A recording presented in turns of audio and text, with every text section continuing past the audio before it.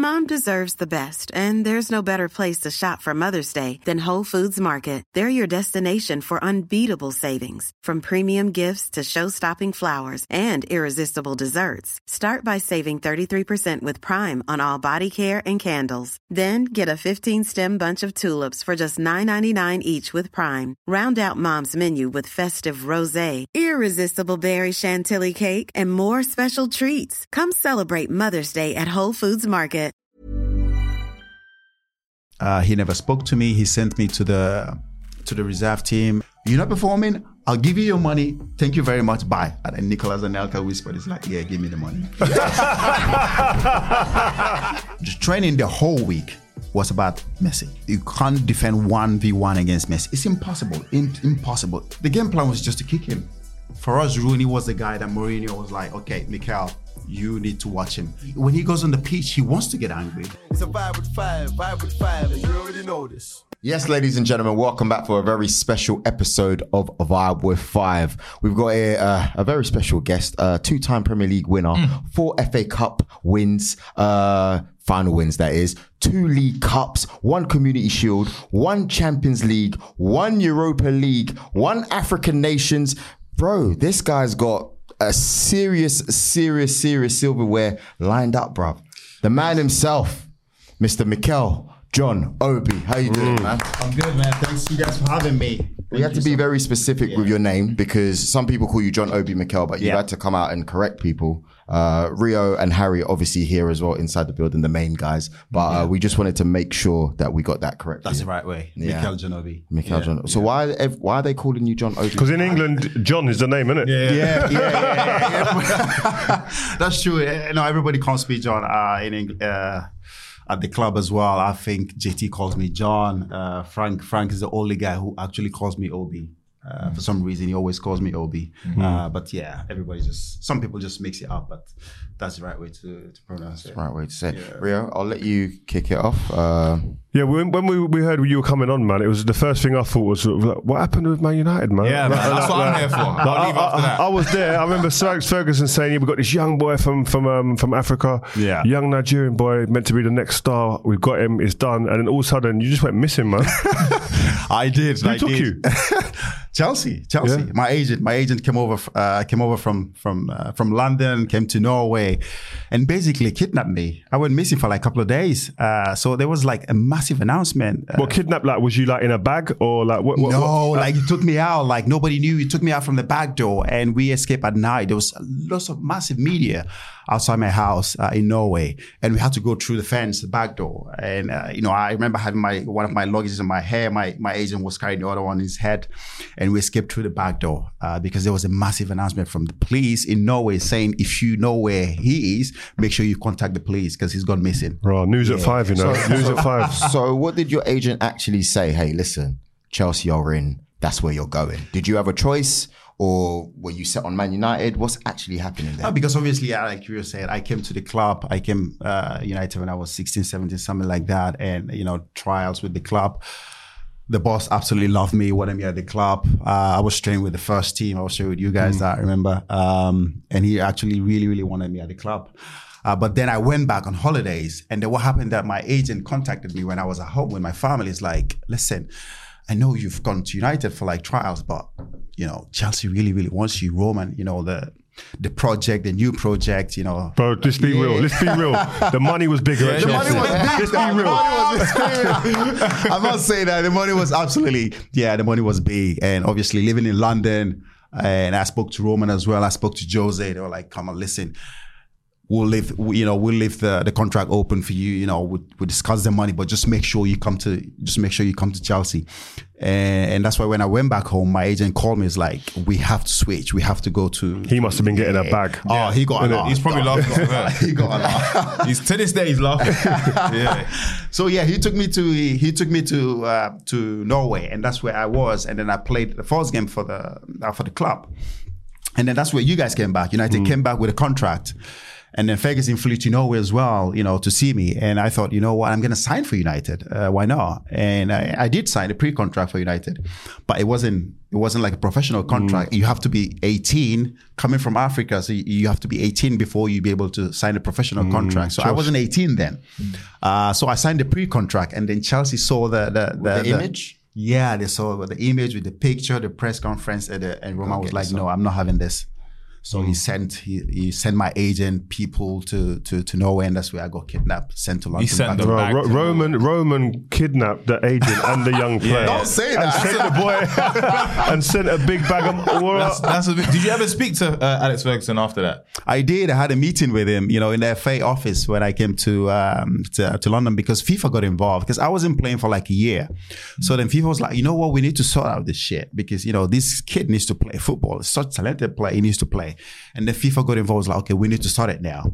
And then I had a meeting with Fergie, with the boss, in the FA office. So it was a long, massive table. He was sitting at the edge there, and I was sitting here. The Godfather. Yeah, Godfather. I know that. He was like, "What is it, John Boy? What is it? John Boy. John Boy is hilarious. Yeah, it's like, what is it? What is it you want? Is it the money? What is it? What have they given you? Is it the money? Or why are they changing your mind?" It's like, boss, I really want to play for Chelsea. It's like, tell me, is it the money? I'm going to give you more. Please tell me. Because the guys at the club, Roy Keane absolutely loves you. He wants me to get you at the club. I was like, sorry, Gaff, I can't play for it. I want to go to Chelsea. And he went absolutely red. So he walked out of the meeting. He was like, you know what? You're going to regret this. And then he just left. Did you regret it? I wouldn't say that. I know you mentioned my trophies there. I know, obviously, the big man here, you've got way more than I do. I think you guys won a couple of, exactly. So, if I had gone to United, would have won a bit more trophies, more Champions League, but I absolutely enjoyed my time at the club, at Chelsea. We had lots of memories. We won a lot.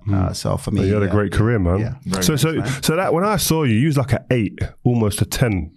If I remember rightly. Yeah. And then obviously you kind of moved into more of a defensive midfielder. Yeah. What was the reason for that shift in position? Jose. I came into the club. I thought I was going to be, this young guy coming in, like you said, playing the national team, number 10. Everything went through me. I went to the club and Jose was like, no, you are going to play in a defensive midfield player, because I have a certain Makelele who's about to leave the club. He's the best at this position. Sit for 6 months and watch this guy and learn from him. And that's what I did. Yeah. So what was you watching? Just the way he controlled the game, his movement. You watch him in training, he doesn't move that much. But his position, and he wins every duel. He wins every, you're like, how is he doing it? It's just the mind, the way he calculated every single action. And then one day he sat me down. It's like, listen, Mikel, I am not the quickest in this club. But one thing I do have is the brains to play the game. And that's what you need to, because this position is the most important position in the team. You have to make sure you master it and be good at it. And it's like, I'm leaving in 6 months. Just watch the way I play this position, and you will be the best at it. What was the main things you took out of his game that you tried to implement into your game? The positioning, I listen to sometimes people say, "Oh, you didn't move much in the game," but that's what I learned from Maka.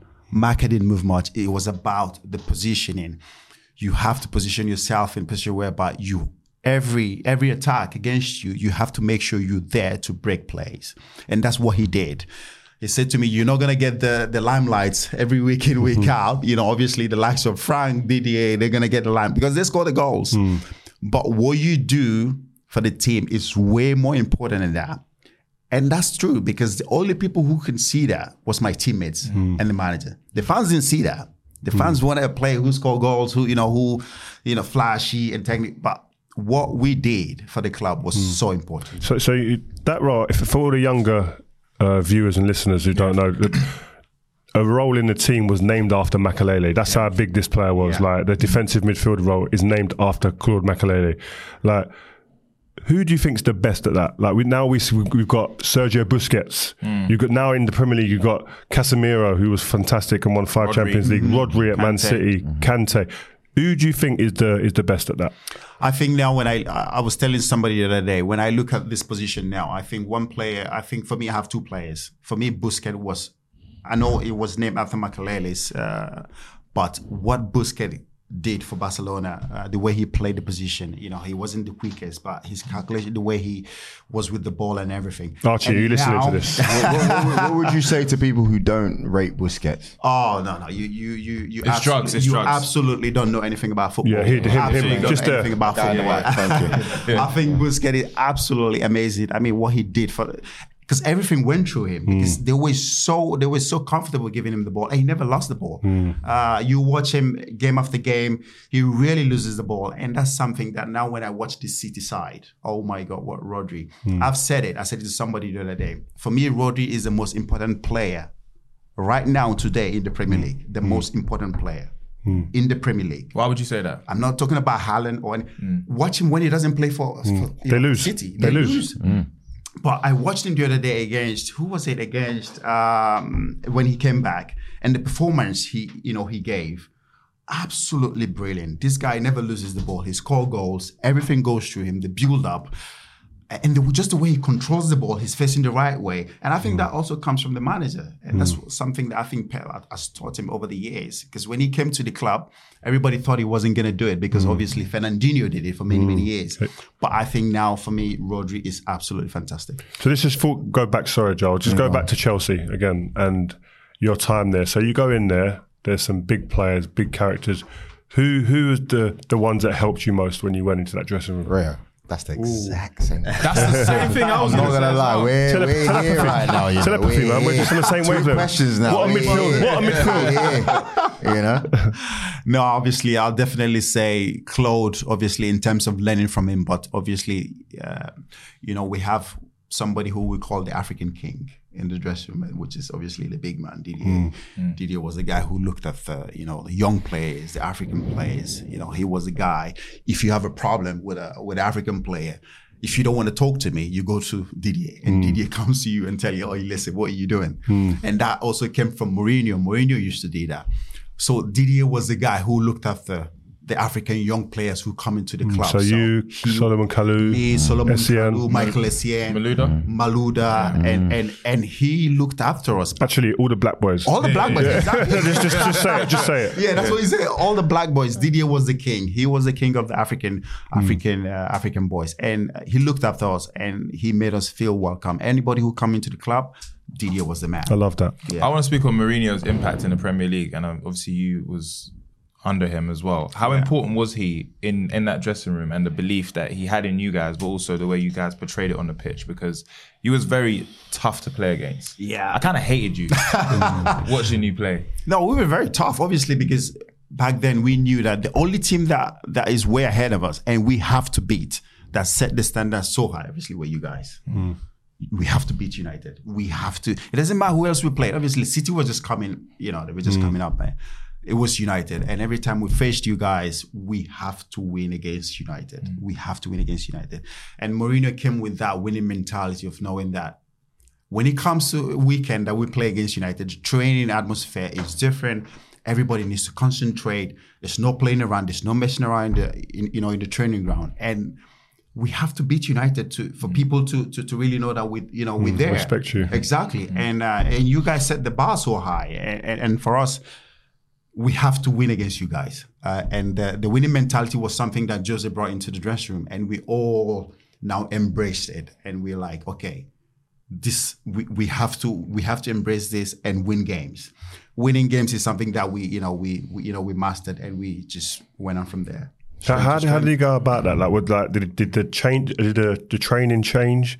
Did the quality and levels every day, the consistency in training? What kind of things was he doing? Was he pulling you as an individual? Did he have conversations with you and go, listen, you need to do this? Or Mourinho have different tactics. If he talks to you, you don't listen, he will find a different way. He always have a different way to get the best out of you. Takes you out of the team, or he sends you to the reserve team to train with the reserve team for a couple of weeks and brings you back. Or he screams at you. He did that with, like I said, with Mohamed Salah. We're playing once, and we came into the dressing room, we're losing. It's like, and you you need to fucking run. You need to fucking run. I don't care. You just got married, obviously. You know? Salah? Yeah. Oh. He was Muslim. Talk about his wife. Talk about his wife. He said you just got married. He went deep, man. He went deep. He killed him. Absolutely killed him. He was in tears. And we thought, okay, you know what? Okay, he's in tears. He's going to let him back into the game. But no, after doing all that, he's like, you know what? You're not coming back. He took him off after killing him. He took him off. After killing him, he took him off. And this young boy was in tears. Wow. Absolutely in tears. And he just got married then. Obviously Muslim, you need to get married before you know. Yeah. So, but he went deep and we thought, okay. But when you look at him now, he's become more matured, Mourinho. I don't think he deals with situations like that. He's a bit more matured now. So, yeah. But back in the day, oof. You touched on Mo Salah there. We've got there's two players that stand out for Chelsea, Mo Salah and Kevin De Bruyne. Yeah. Have you got any stories about their time there and why they may not have succeeded at Chelsea? Talking back at JT the other day on the pod, he said sometime we probably made some mistake that we didn't because they were having such a hard time. We should have, spoke to them differently or try to make them feel a bit more. But back then, when there's no this malarkey of, feelings and all that. If you're there to perform. You're at Chelsea to perform. You're there to play. I know we all have feelings now when you talk to young players, like the feelings come in. Back then you have to perform or you're out of the team because we also want to perform and the big guys also want to play and that's something I think we're a little bit harsh on them back then because they were not performing, especially Kevin De Bruyne. He was not performing. He comes to training sulking, moody. Was he? Wow. He didn't want to. He trained, but he didn't want to train because he wasn't playing much. He just wanted to leave the club. Did he think he should be playing? Do you think he thought he should be playing? He was more of a winger back then, though, wasn't he? He wasn't like where he is now. He started off as a striker as well. Yeah. But he thought he should be playing. He thought he should be playing. He had chances, but he didn't perform as well as should. And with Mourinho, if he gives you chances and you don't perform, you're out. And then he finds a way to get you out of the club. When he doesn't play you, means he wants you to leave. And that's something that they both realized quickly and they both left. But look at them today. Did you ever expect them to do what they've done, the levels they got to? Definitely not. Especially Kevin De Bruyne. When you didn't see it at all? No. Wow. We thought when he left, when he went to Wolfsburg, we thought, okay, that's it. But then I think that's where the development started. You could see the changes in his game. He started playing much, much better. I don't know what happened there, but when you look at him today, enjoy to watch. I think that's really interesting. I know it's about you, John, but I want to check, Rio. Did you have situations like that? Because obviously John Terry goes, and I heard what he said. Yeah, maybe they should have put their arm around the players more. But obviously they're thinking about winning. Where it's like relentless. Yeah. Do you look at players and you go, ooh, maybe we could have put our hands around, I don't know, the Albertons of this world or the Jemba Jembas? No. I think you're talking about players that went on to do really well. Yeah, but they didn't know that at the time. and then you're mentioning players that had potential and didn't go on and do well. Jemba was always horror.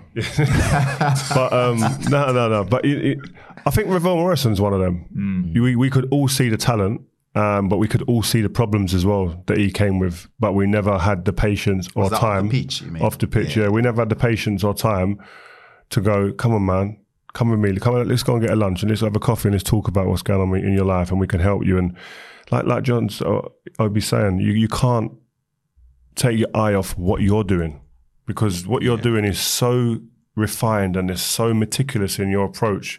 And a little bit off of what your routine is can all of a sudden be a 6 out of 10 on a Saturday. And you're like, hold on, no, I can't afford to. So you're letting people just swim back down the other way and you're just going that way. And you just leave them and only the strong survive. And that's the way it was back then. But now, like what he's saying is there's a lot more compassion now. Oh, come on, you're all right. And it's a little bit more, people are being cradled a bit more, I think. And that's just society and the way it is. But yeah, we lost definitely a few players. I can't think of any more off the top of my head. I wanted to ask, you spoke about, playing against Man United. That was obviously probably the most important game of the season. Yeah. If you beat them home and away, you probably won the league. Yep. Who are the players that Mourinho was like, you need to watch out for him in that team? or who you had to, because your position was in midfield. Yeah, who were you taking care of? Who was you dealing with? Waza. Is that you call it? Yeah. Rooney, because he was the guy who he dropped. Don't mention Rooney because he said after 23 years old he was on the slide down. Was he? Come on. Listen, I got misquoted.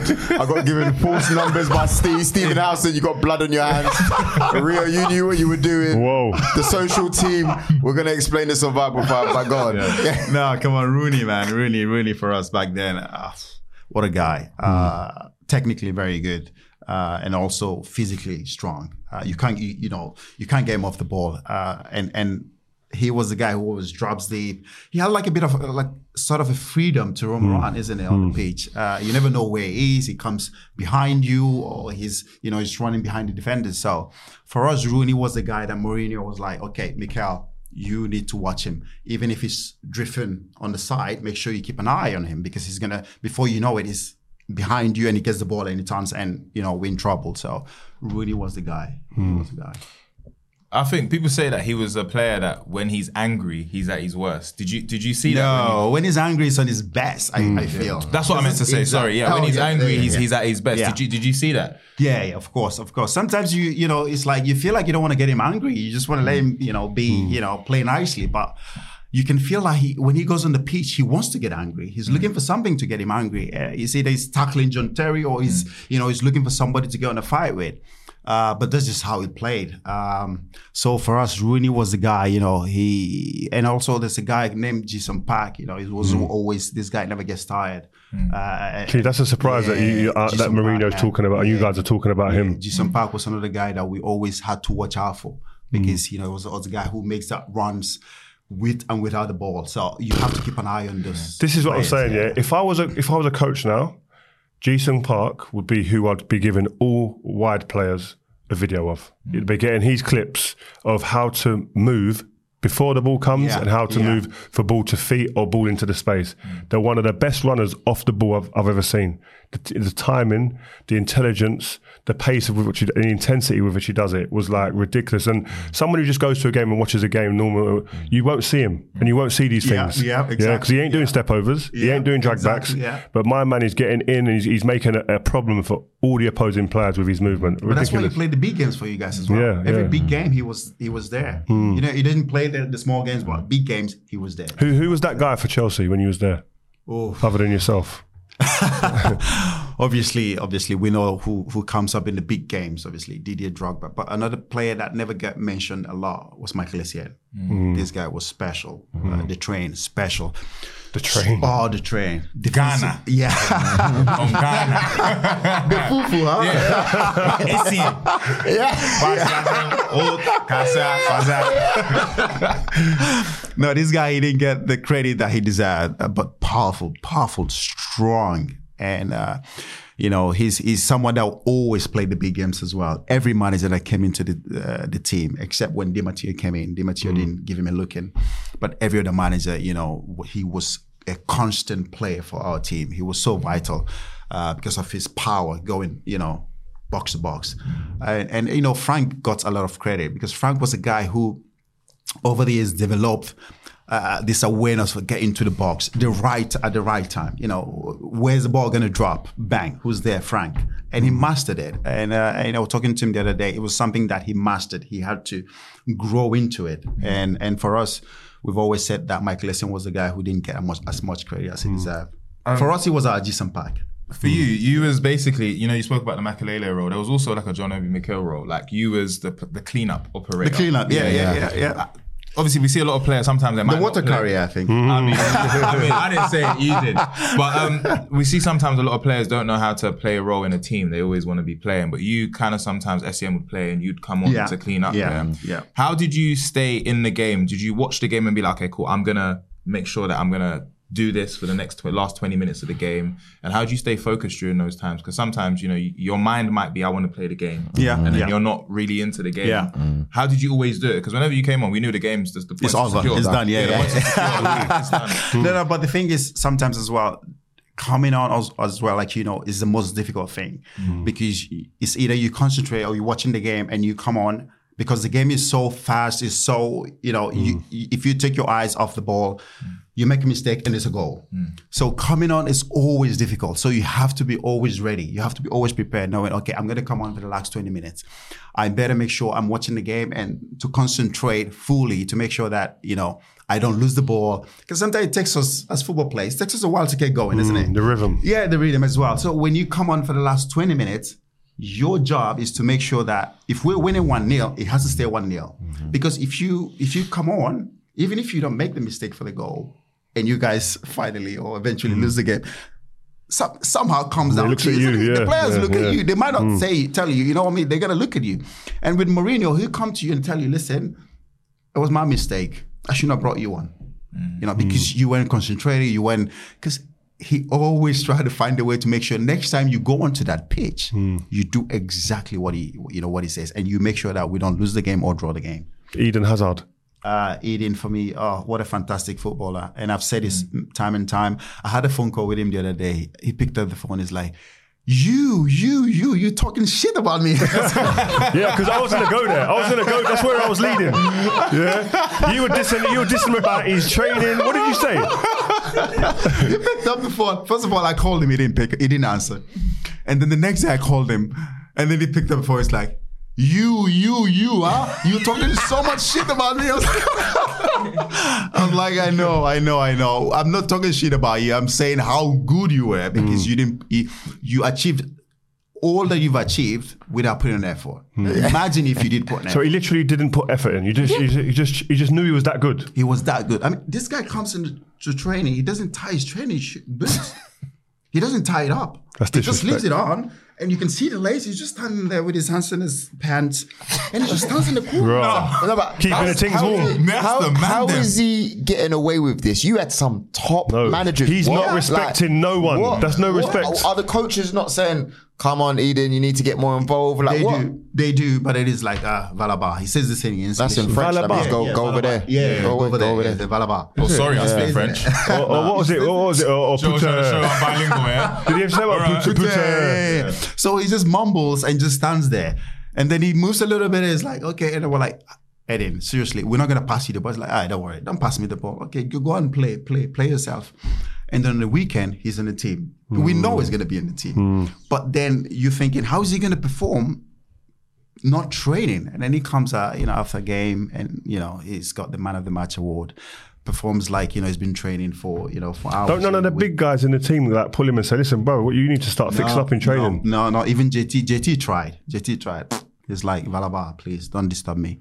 Don't disturb me. So I was talking to him the other day. It's like, he said to me, Mikel, it's not like I was not trying. He said, when I went to Madrid, I looked at myself, I was like, okay, let me try. Let me give it a go. Let me put some effort. But then I started getting injuries. His body weren't used to it. Yeah, my body couldn't take it. Only once a week he needed to do that. Exactly. Once a week activities. Yeah, exactly. So my body couldn't take it. And that's why, I look at it, I was like, you know what? I'm just going to quit. He said, I got offers to go to Saudi. What am I going to do? He said, I've got a lot of money right now. I don't need the money. So I go to Madrid, to Saudi where I'm going to take $1 million a week and then what? $1 million a week? And he said no. Wow, these men must be bathing, boy. Yeah. He said to me, I got about 2-3 offers to go to Saudi. He said, what? He said, Mikel, I've got a lot of money. He said to me, and you know how I live my life? I said, yeah, I know. He said, I don't spend too much money. We know he doesn't. Yeah, he's not a guy who wears flashy stuff. He wears one Nike trainers for a very long time. And he said, I don't spend money. So I have money now to live with my family. That's admirable. You know what I mean? I admire that. I do admire that. Because you know what? It's actually if you haven't had money as a kid and you then get blessed with a lot of money, right? It's very hard to be disciplined and not want to spend it on extravagant things. Yeah. Like when I got my first money, bro, I had no money in the bank for about 2-3 years in the first part of my career. Because as soon as it came in, I was on Oxford Street, on Bond Street. Yeah. I was in a car showroom. Yeah. I'd buy my mum a house. I was just cleaning out my bank account every single week because it was just like, whoa, I ain't had this. I need to spend it. So to be that disciplined and do that, I do respect and admire that. Because a lot of players, when they retire, after 5 years, after 10 years, they're looking, where am I going to get the money from? Where's the money coming from? Speaking about money, John, you obviously are Nigerian descent. and you see with a lot of players going back home, they go back and then invest and stuff. Yeah. Was you grounded with your decision making with money, knowing that you have a family back home and you speak very highly about where you're from as well? Yeah. How was that for you managing money? And did people like Didier Drogba advise you what to do, or was you trying to dye your hair like him as well? I think obviously when you come from Africa, and this is something I don't think we speak a lot about. When you come from Africa, I don't know if when you make money. It's not your money. Yeah. It's not just your it's money. the same. You know what I mean? It's not just your money. So you have all these relatives, cousins, whatever you call it. Who you didn't know. Yeah. And your sisters, they go off and they get married to some guy, who just wants to get married to John Obi Mikel's family, because then my life is sorted. And then you start looking after this guy, and you send money to your sister. The money goes to him. He does whatever he does with it. But these are the things that nobody know about. Your money is not your money. So you get a salary, you okay, now I'm going to put this aside for this person, put that aside for this person, put that aside for my mom and dad. Before you know it, you're looking at them, where is it You're going? on less than them. Exactly. You're getting less than them. You know what I mean? And this is the thing. And they keep having so many kids, and you're looking at, okay, you're having this much kids. Who's going to look after them? It's you. They look out for you to look after the kids, the husband and the husband's family.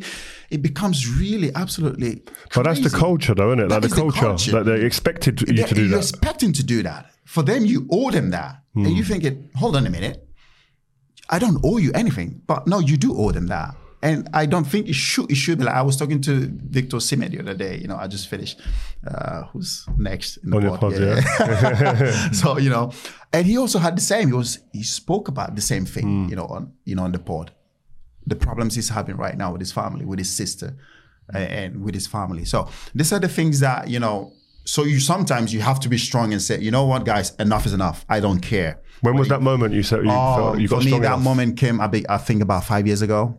Raw, so the end of your career. 5 years ago, I was like, you know what, fuck it, no more. Because I've been doing this since I started playing football. What's the reaction? Are you the enemy? The reaction, you become the bad guy. So they stop answering your phone calls. They don't want to call you because they're used to calling you, not to check up on you, to know how you're doing. No, it's about, what are you giving me? How far? Yeah, exactly. So the fridge is not working today. It's going to cost 20,000 naira. Please, just send me the money now. And if you don't answer, then I know. You're the bad guy, man. Seriously, and that's how it is. So you have to be strong enough. Because I remember my agent back then was like, Mikel, I'm telling you, you're gonna regret. You're gonna come to a time where you're gonna say, you know what? Why did I do all that? It's like, stop.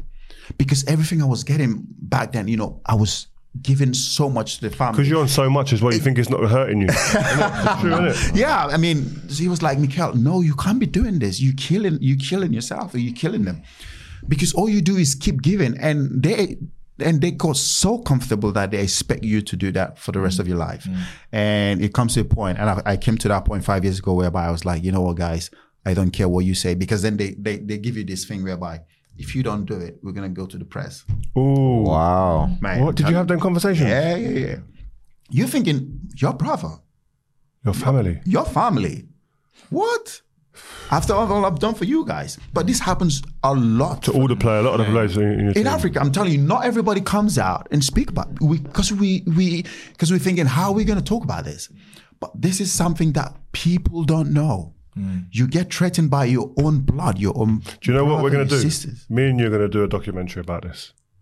See, We're going to do a documentary. There you go. No, because this is a big problem, and it's a big is, problem man. not only in It is. African culture, but in like a lot of different cultures. I speak to a lot of players who are from England, Ireland, Wales, etc., and they don't really have these issues. No. And there's only certain cultures you go to, and you speak to people, and you go, right, we're actually very similar. And there's a lot of similarities that I hear stories from, and now I'm hearing from you.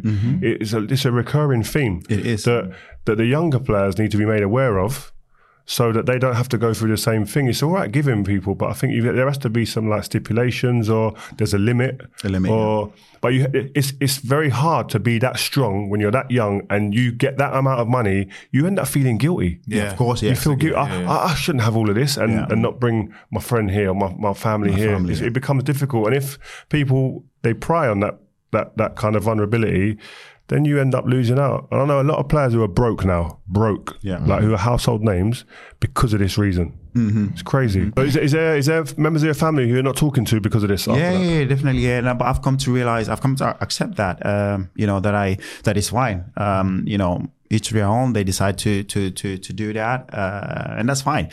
And one thing I can't accept is you trying to play that game and say, you know what, if you don't do it, we're gonna go to the press. We're gonna tell the whole world about it. Blackmail. Whatever, blackmail me, exactly. Blackmail to a blackmail. Go on then, yeah. Exactly, yeah, that's crazy. And like you said, we. Ever catch yourself eating the same flavorless dinner 3 days in a row? Dreaming of something better? Well, HelloFresh is your guilt-free dream come true, baby. It's me, Keke Palmer. Let's wake up those taste buds with hot, juicy pecan-crusted chicken or garlic butter shrimp scampi. Hello Fresh. Stop dreaming of all the delicious possibilities and dig in at HelloFresh.com. Let's get this dinner party started. Why don't more infant formula companies use organic, grass-fed whole milk instead of skim? Why don't more infant formula companies use the latest breast milk science? Why don't more infant formula companies run their own clinical trials? Why don't more infant formula companies use more of the proteins found in breast milk? Why don't more infant formula companies have their own factories instead of outsourcing their manufacturing? We wondered the same thing. So we made ByHeart, a better formula for formula. Learn more at byheart.com. That this story needs to be told. A lot of young African players that are coming up now, they need to be told this story because they will go through similar situations. So they need to know how to deal with this. And it's okay to give, especially when you've done so much and you've set everybody up. Okay, what is it you want to do? I want to do this. Hey, okay, here you go, do that. And after 10 years, you still coming back. It's not like you didn't help, you did. Yeah, it's true, man. Yeah. I want to bring it back to career stats and stuff like that. So Mourinho, obviously the most successful manager. You then go on to Hiddink as interim manager. Yeah. He loves that. Carlo Ancelotti comes in. You've also obviously played under Di Matteo, Benitez, Conte. Yeah. Wow. Some names over there. Who comes close to Jose afterwards? Or is Jose the man for you? Or is there Ancelotti, when you're looking at best coaches, best man management, setting up the team, all those different departments, because those are big names. Yeah, no, definitely. I've always said when it comes to tactically, for us, it was always Jose. Jose looked at the game, watches the game, and when he makes a substitution, there's a reason for it. And he knows how to get into players' head. He knows how to get into opponent's head. He knows how to play all those games to just the sole reason of winning. To win, innit? He has to find a way to, it doesn't matter how he does it, winning, just to win. That's why I loved him as well. Yeah. I mean, he was so passionate about winning, and he tried. That's why he installed on every player in that. Any mad stories about him? Like when you was playing that, you just done some crazy shit. Nah, the story that I remember with Jose is that, when we lose in, he's the first to go in the dressing room. So we all walk in the, first half, and we walk in, and then he's in the toilet, he's peeing. And then, and then whatever he does there, he does it. And then he comes out, because we all seated, everybody's, your shirt off, you got a towel on, and then you're waiting. And then you sit in. You don't want Jose to walk close to you, because once he walks close to you, he taps you on the shoulder. Thank you very much. You're off. So he brings out the tactics ball and your name. That's it. Crossed off. So once we're in the dressing room, thank you very much. Yes. So once we're in the dressing room, we're losing, and everybody's just sitting. And then where's he walking? Where's he comes from the toilet? Everybody's like, "Wait, oh my God, don't come close to me." And he comes close to you. Thank you. But no thanks. Thank you. Yeah. Always does 2-3 changes, and you guys are off. And he's got his. What do you call it, zipper? Yeah, he's got it wide open, with his belts, everything open. And he takes a towel, start wiping his shoes before he starts. And he goes on everybody, full action. Full action. He starts screaming, hitting the bottles, does everything. He goes absolutely crazy. And that's why we come out. We always perform better in the second half. That's why we come out in the second half and we're like a different animal. And we go on to win the game. But that's just how it was, He knows how to get into our heads. And if you talk about man management, there's no better person. Carlo Ancelotti. I'm sure everybody will say that. Man management, the way he puts his arm around everybody, makes you feel so free, comfortable. You perform. Just go out there and perform. Just be you and perform. And that freedom makes you express yourself and play much better. And that's, for me, Carlo, when it comes to management, for me, top.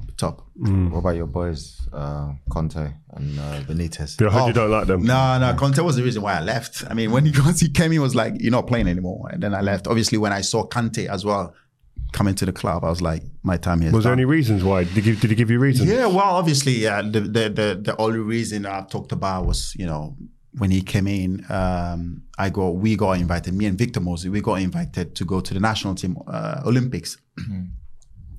So I had a conversation with the club. It's like, okay. And he said, if you go, you're not playing anymore for the club.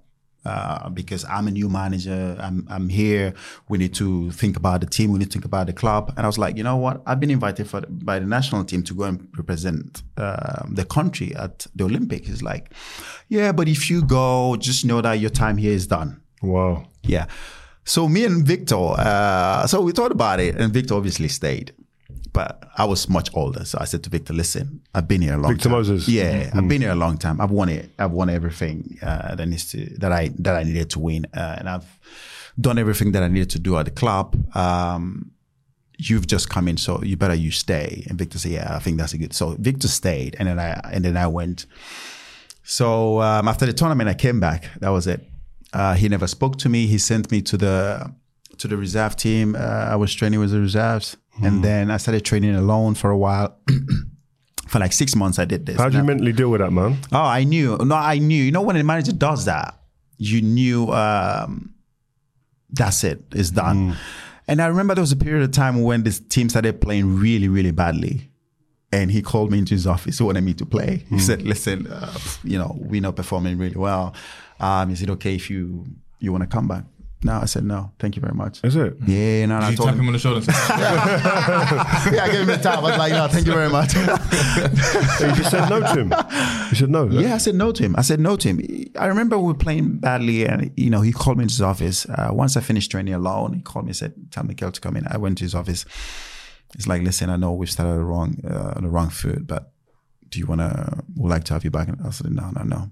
Because I already made up my mind. I wanted to go anyways. I already made up my mind. I was probably, I spoke to few guys, spoke to Didier Drogba back then. It's like, listen, once it starts happening like this, just, find your way, just go, try something new. And once he called me to his office, I knew, my answer is going to be no. So you were sorry. So you was it was the national team. One of the reasons why you kind of left Chelsea in the end, yeah. So just talking about an African Nations Cup that's coming up soon. Yeah. And how difficult is it to go and leave your club when they're coming into like a busy period and you're fighting for titles like you were? Are you torn? Is that an easy decision or what? You are. I think back then as well. I think back then we kind of like wanted to stay. We wanted to stay, obviously, because the club will pay you salary, and if you do leave, someone else is going to take your position, and the last thing you want is the team to start performing when you come back and there's no space for you. I think back then players always wanted to stay. Not always, but most players are thorn. Like you said, we thorn with the decision of stay or go. But right now, when I look at the players, everybody wants to represent their country.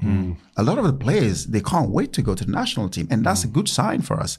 And looking now at the tournament, we are always the favorite. Nigeria, we're always the favorite when it comes to this tournament. Our attacking force right now is crazy. It's crazy. You Really look at Victor Osimhen.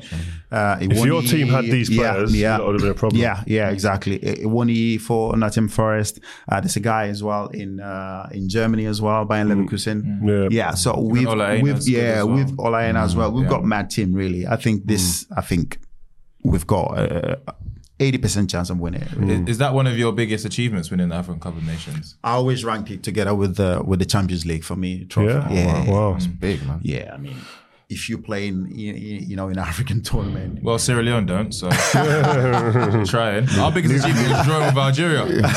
Yeah, we celebrated that. The whole street, everyone was running out. It was crazy. I wish I could say that Congo ain't doing nothing, bro. They are. Romelu Lukaku for Belgium. Oh, yeah. You're representing in other places. Nah, it's not the same. It's different. It's different. Give us someone else. If you didn't go to I'll keep jumping. If you didn't go to a tournament, or you didn't go to a camp, what was the backlash like at home? Oh, massive. Is it? Massive. And that's something that you have to deal with as well. You get that from the press, you get that from the people, you get that from the FA. So the backlash was also massive. And that's something we try to avoid as well. That's why we spoke to the managers. How can we deal with it? Some players then fake injuries. Last game of the year, before the internationals. And if we winning, after 2-3-0, and if you guys leading, you're like, pull them down. Yeah. Whatever. And then they So when you done your Achilles that time, it was and then sometimes now they caught up to it. It's like, okay, all right, okay, we know you're injured. You say you're injured. Can you come with a MRI scan? Then we want to see that. Yeah. And that's where they started putting on the spot. Yeah. Yeah. We're going to talk about a few things. Obviously, my boy Cam's over there. He set through some great questions. We all, I got to give him a shout out. We're going to talk about your run-ins with Messi. We're going to talk about the Champions League. We're going to talk about a few things. I know Harry's got questions. Ria's got questions. I just wanted to say, going back to the managers, I heard something about when the helicopter came in. Oh, yeah. You knew what time it was. Yeah. Can you please explain that to the people, please? Yeah, that was the time the managers are gone. I mean, when we were playing so badly. But that's what also Roman, I think it comes from the top, isn't it? I know now, I hear the Manchester United fans talk about how badly, the players are playing. And a lot of people say it comes from the top. Sometimes it does actually come from the top because we had the owner that it wasn't about the money for him. He wanted to be the biggest team in England. And that was Roman. The money wasn't important for him. He had lots of money. He was spending money for the club just for us to be that biggest team in England. So if you're not performing, if we stop winning games for some reason, and you see the helicopter. Before you go into that, I just want to make that comparison, right? Because you've got clubs here with different owners. Yeah. There's a lot of chat about the Glazers. There's a lot of chat.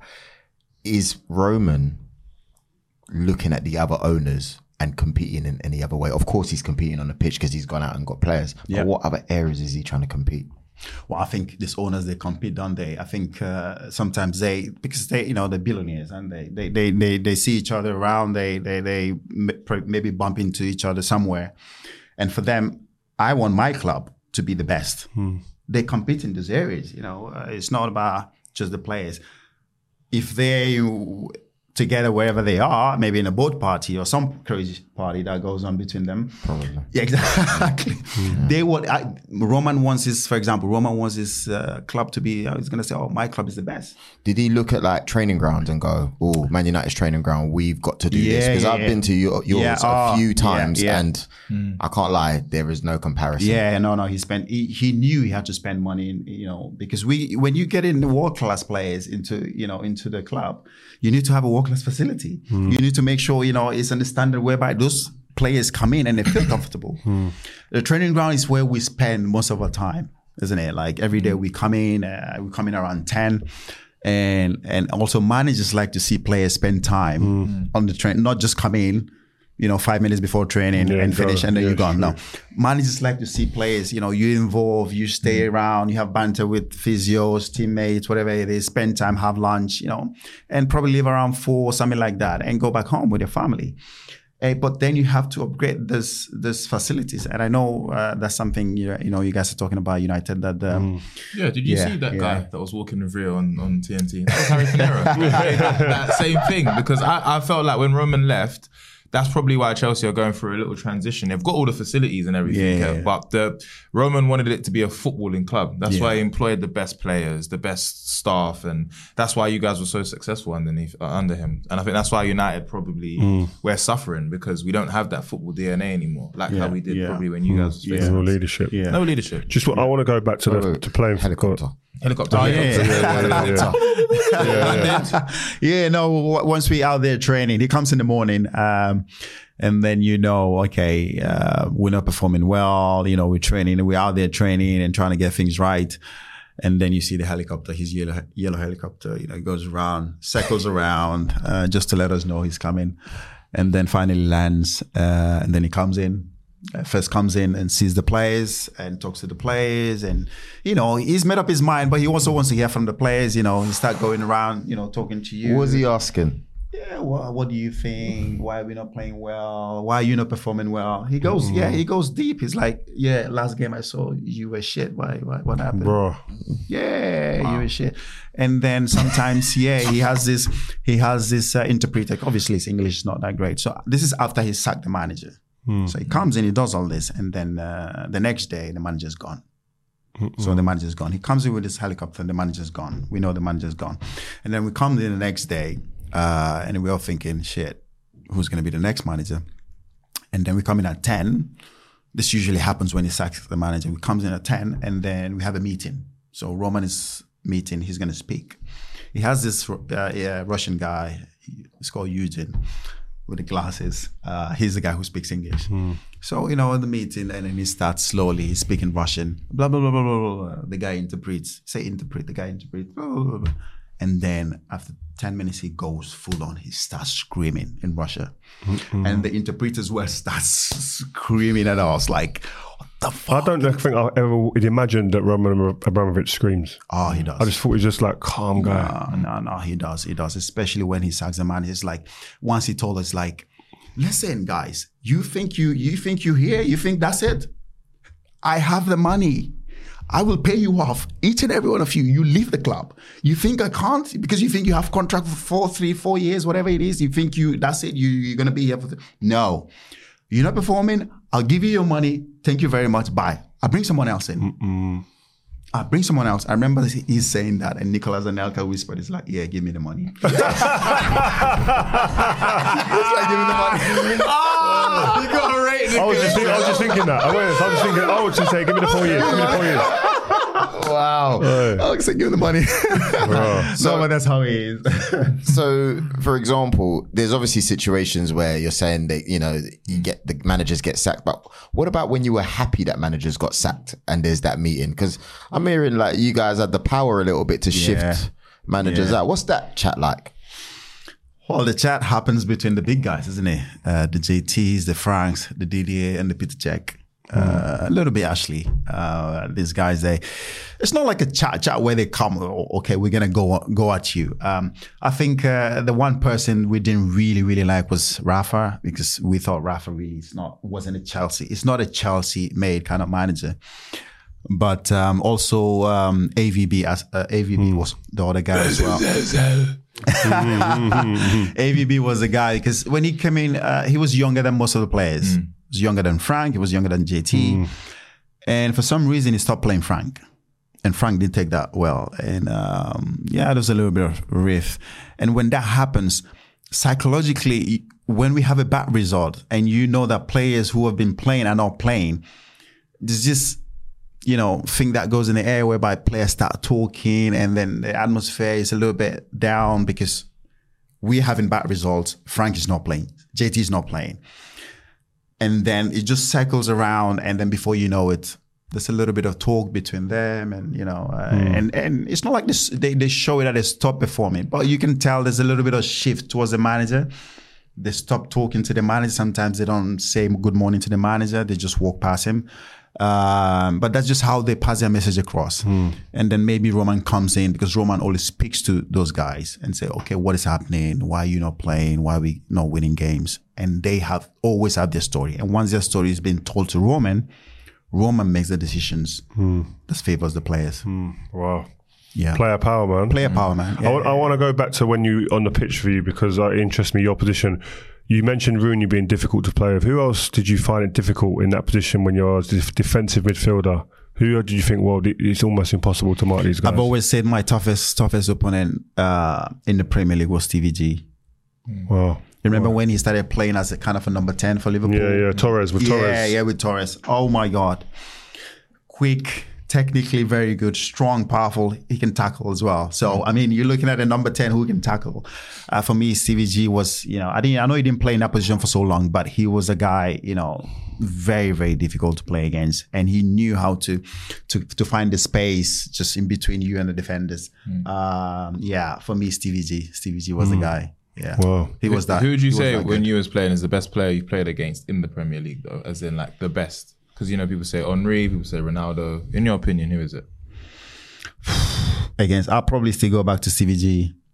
Best Premier League player? Yeah, for me, I think he was physically strong, and sometimes because I'm physically strong as well. I know I can get people off the ball, but he was that guy that I just couldn't get him off the ball, and he knew how to find space behind me. So you think you had him, and he's gone because he was so quick as well, and he can shoot both right and left. It's so difficult. Once you lose him, you guys are in trouble, and that's why the partnership between him and Torres was so good. They scored a lot of goals together. You had big games against Liverpool as well them times. Yeah, we did play lots of big games, Champions League, Premier League, and they became one of our close rivals. Also, same as you guys. So, I had a few tough times with. The best player you played against in the Premier League, and then obviously beyond that in the Premier League, Messi. Outside of the Premier League. Outside the Premier League. Yeah. Outside the Premier League. Sorry. Yeah. For me, Messi was the guy. You kept playing them, innit, Barcelona? We kept playing. For some reason, we always draw Barcelona in the. Hey, did you the think you were Champions League. cheated? At the time you did, I could see the way you. We're hearing about the rumours now. With the referees. Yeah, I'll never forget that one. that was mad. Yeah. No, that game was mad. Yeah, that game. I was thinking about 2-3 penalties we should have had, and we didn't get any of that. Stonewall penalties that we should have had, and we didn't get any of those decisions, and that's why Drogba lost it. I've never seen him lose it that way. His eyeball was gonna fall off. It's the fucking disgrace. Disgrace.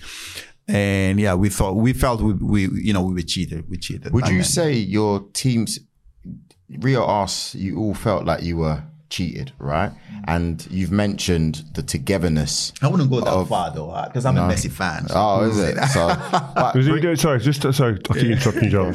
We didn't let you elaborate on Messi. What was so good about? Because he obviously plays around you as well. Oh yeah, I'm telling you now. When we played against United, and when Cristiano was there, we knew that Ash will deal with him. Ash will deal with him. He is capable of dealing with it. But every time it was against Barcelona, oh my God, just training the whole week was about Messi.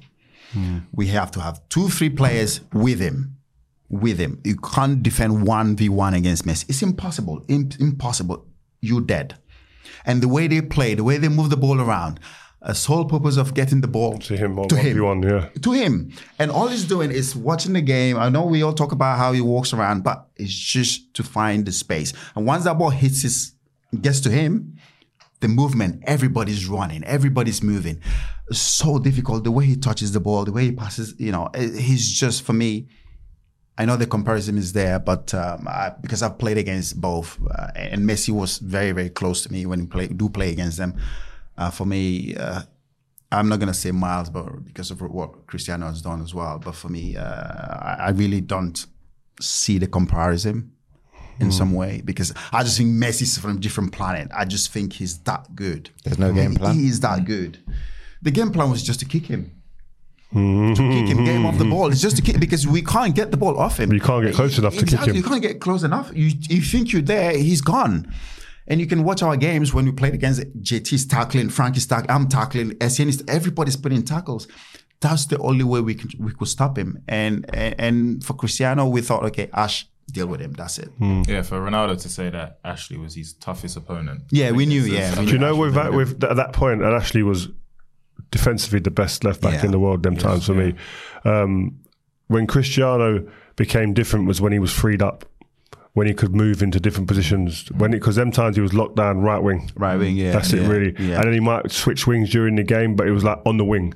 The moment he was allowed to be free from the middle, he became like a different proposition. It was harder to play against, I found. We went to play against Real Madrid a couple of times, but he was like, the way Ashley dealt with him there, for Cristiano to say that, and I think he almost vomits when he says it, probably, because he's so determined to be the best. But Ashley was obviously standout.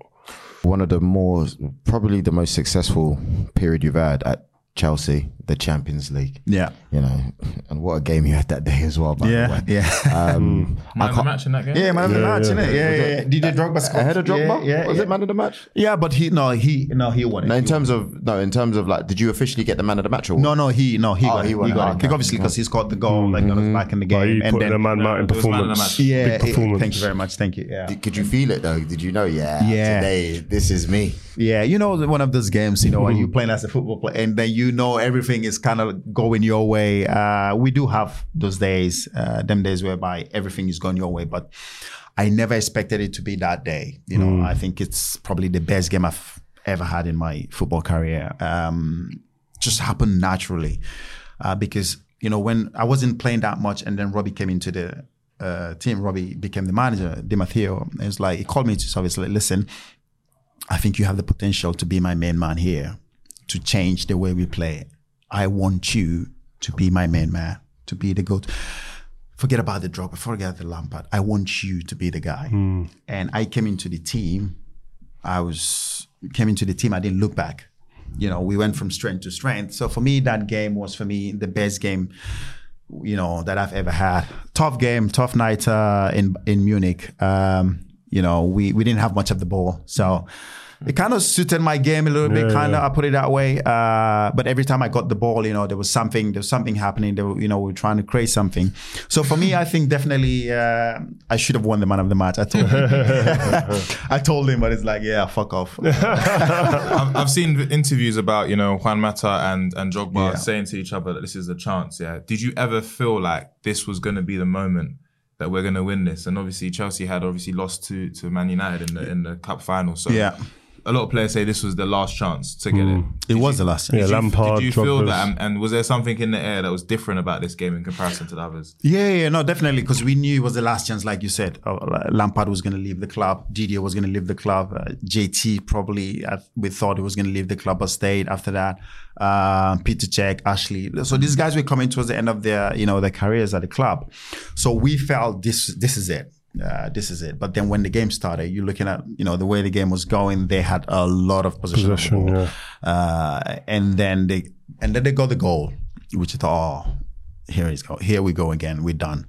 But then Didier came back with a goal, and then we thought, okay, now this is it. We have to win this game. There is no way we're gonna lose this game, because this is the last chance for us to win the Champions League. If we don't, most of us are gonna leave the club. And this is the last chance for us to do it. And, you know, we kept at it. Obviously, went to penalties, and luckily enough, you know, we were able to win it. You know, I've got a confession to make. I actually celebrated for Chelsea. When Drogba scored? Yeah. Why? Just because I think for me, Drogba. Not just Drogba. I think 04-05 when I saw Jose Mourinho come to the Premier League, it's the first manager that I ever saw that I felt like made Silence look like wow. I felt defeated. Not Wenger. No, Wenger was like a few seasons, but I just felt like without Henry, they was basically not as fearsome as I think Chelsea was. Like their whole 11 was a problem. The defensive style of football that changed against the way it was hard to play. But I felt like that final that you guys played in, I think it could have went either way. I feel like we was very lucky on the day because of the penalties. Yeah. But I just think Drogba for me, being a black man, being an African man, for him to be the one to cement himself as Chelsea legend. Yeah. The fact that he gave away a penalty. Was it a penalty or a free kick? Penalty. It was a penalty. Yeah, it was a penalty.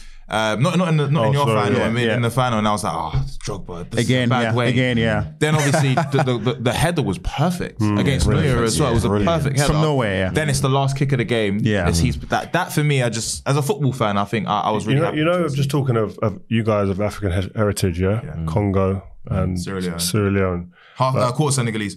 Okay. do is that part of what it's like in Africa? You support where the African guys go a lot of the time. When I've been to Africa, like I've been Nigeria, or I've been to Cameroon, or anywhere in Africa that I've gone, Uganda. Bro, Chelsea has supported big. It's always because of and Arsenal as well. And Arsenal. You know, like everyone. So growing up. So I was going to say, but that's strange that you picked them then, because at the time there wasn't really, you know, Strasbourg, and they weren't like kings yet. If that makes sense. When Bro, you they signed. stopped a war. Bro, he went with the money, bro. Oh yeah. Don't forget, the bag was so big. He went with the bag. Sorry, you're right. It makes sense. Because you probably naturally would have went to United because they were a bigger club, right? You know, but the money, the you bag, chose the bag. But you know, but is that a thing for you for African guys? Like, I think Loire. you saw the war. Yeah, Loire. Allow me, That's man. why he ain't won nothing. But you for supported me, Newcastle for a bit. brother, Loire. I'm watching Newcastle games like wanting for him to like with everything. When you go to Congo, Bolton. We all supported Bolton. JJ. No. For us growing up back then, it was Arsenal because of Canu. Canu. It was Canu. Arsenal, the fan base back in Nigeria back then was massive. Canu was a problem, bro, to play against. No, you know what, that goal he scored against Chelsea, the hat-trick. He's such a techie player for United as well. Yeah. How good was JJ? Sorry. JJ was the guy. JJ growing up. JJ Okocha. Okocha. They say he's that good, they named him twice. So technical guy. But that's the thing. We think JJ didn't get enough credit. Well, he's big in Nigeria, but because he didn't win much, I don't think level. Club level. He's big in the streets, though. Yeah, he's big in the street, though, because of his tricks and all. But, I mean, that didn't win you games. That didn't win you trophies. But it comes down to that sometimes. If you like all them tricks, that's why he's that big. But people who actually know football and understand and follow football, they're like, oh, yeah, but, you were just full of tricks. You weren't a business-like kind of footballer. And probably that comes, did he play for a bigger club but then I did and Kanu did. That's probably why we won more than him. But I mean, he's, like you said, he's big on the street, really. You know my favourite Nigerian players? You'll never guess it. Taribo. No. Go on. Finidi. I'll say, I was going to say Finidi though. Yeah. Sunday Olise. Defensive midfielder. Bad boy player. Sunday. He was good. Good listen, guy. we're running. Can I just say, do you know who's got one of the best names in Nigerian football history? Celestine. That's the Babayero. Yeah, bad name. Aye, that name was incredible. He loved the nightclubs in London. Baba, I should see you. He showed me the ropes in London. He showed me the ropes. Some players lost their careers in London. He done well. Baba was that guy. Baba finished training, goes back home, sleeps the whole day, like from after training, and then he's out at night. Yeah. So he comes from there to train in the morning. 10 rooms, Emporium. Because you know why? Because he doesn't drink. He's out there. He spends about 10 grand every night or 5 grand every night, but he doesn't drink. I thought he was drunk, bruv. But he didn't drink. It's just energy. No, he doesn't Rare, drink. see? That's what I'm saying. He never Living drank. on energy, just beautiful. Yeah, that, he never drank. Listen, finally, I just want to ask you, you've mentioned your top players in the Premier League. You've alluded to Kevin De Bruyne. Yeah. When you're looking right now, obviously some of it might be obvious, but in the league, who are you relishing to watch on a weekly basis? Well, if you say, who am I relishing? I like watching Haaland. I mean, the guy, his guy's on fire. Yeah, he's on fire. He's scoring goals. And the way he scores the goals is, header, right foot, left foot. And what he's doing for Man City is absolutely unbelievable. So for me, I definitely say Haaland. And the way City is playing as well. For me, they're one team that, on the weekend, you want to put TV on and sit down and watch. They're just incredible. I wish I could say my team, Chelsea. Yeah, But who's impressing you at Chelsea as well, by the way? Because the fans are going to want to hear this. I'd actually have to go with Raheem Sterling. I think he's been probably the best player right now. I don't know what's come over him this season. I feel like he wants to show that he's still that guy, and for me, I'll definitely say Raheem Sterling. He's trying to put in performance after performances, but just the team is not playing that well to also help him, achieve that. I thought it was going to be called upon at the national team. But he didn't get that. Did you think I think that set him back a little bit as well with his performance? Because I thought he started really well this season. Then he dropped off a bit.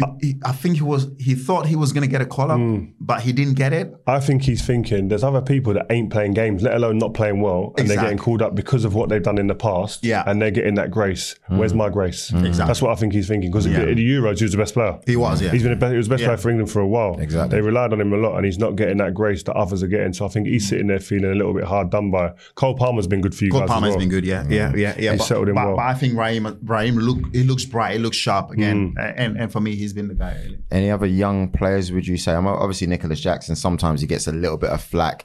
Drogba didn't start well, let's just put it that way, in his first season. Just wait. Do you reckon he's going to be able to turn it around? You've got Nkunku, you've got a few players like... Yeah, Nkunku is the one though that we thought, when you look at it, we thought, looking at the way we played in preseason, he was the guy, isn't he? He was the guy who was making everything happen. And then now he got injured. So we struggle with who's the guy who's going to create chances for us. But we can't wait to have him. I personally can't wait to have him back. Nicholas Jackson, like you said, I mean, the good thing about him is that he's always getting himself in the position to score. Good shot. So let's hope that, the more you put yourself there, it will come as a striker. So let's hope it's going to come for him. But he's also been, the guy who's trying to make things happen. It's been a pleasure having you, man. Thank you guys, man. It's been amazing. I don't know what I'm doing there, but I got to be here. You know what I mean? But honestly, it's been a pleasure, and your career has been such a beautiful one. Thank you. Even though you did snake us, but we forgive you. We forgive you, brother. It was the bag, man. It was the bag. You have to take care of family, man. At least you're honest. I like that. Was it an LV bag?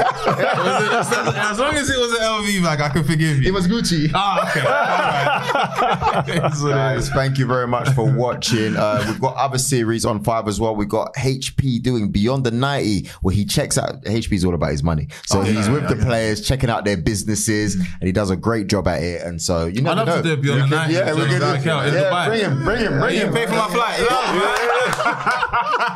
He's getting on a flight soon to go and check out someone for Beyond the 90. He's flying for him. We got some guests coming up on that. Obviously, we've got Vibe with 5. We've got the Take On. We've got Heads Gone with Steve and Ash. There's so much things we've got going on 5. So please keep on watching, and we'll see you soon.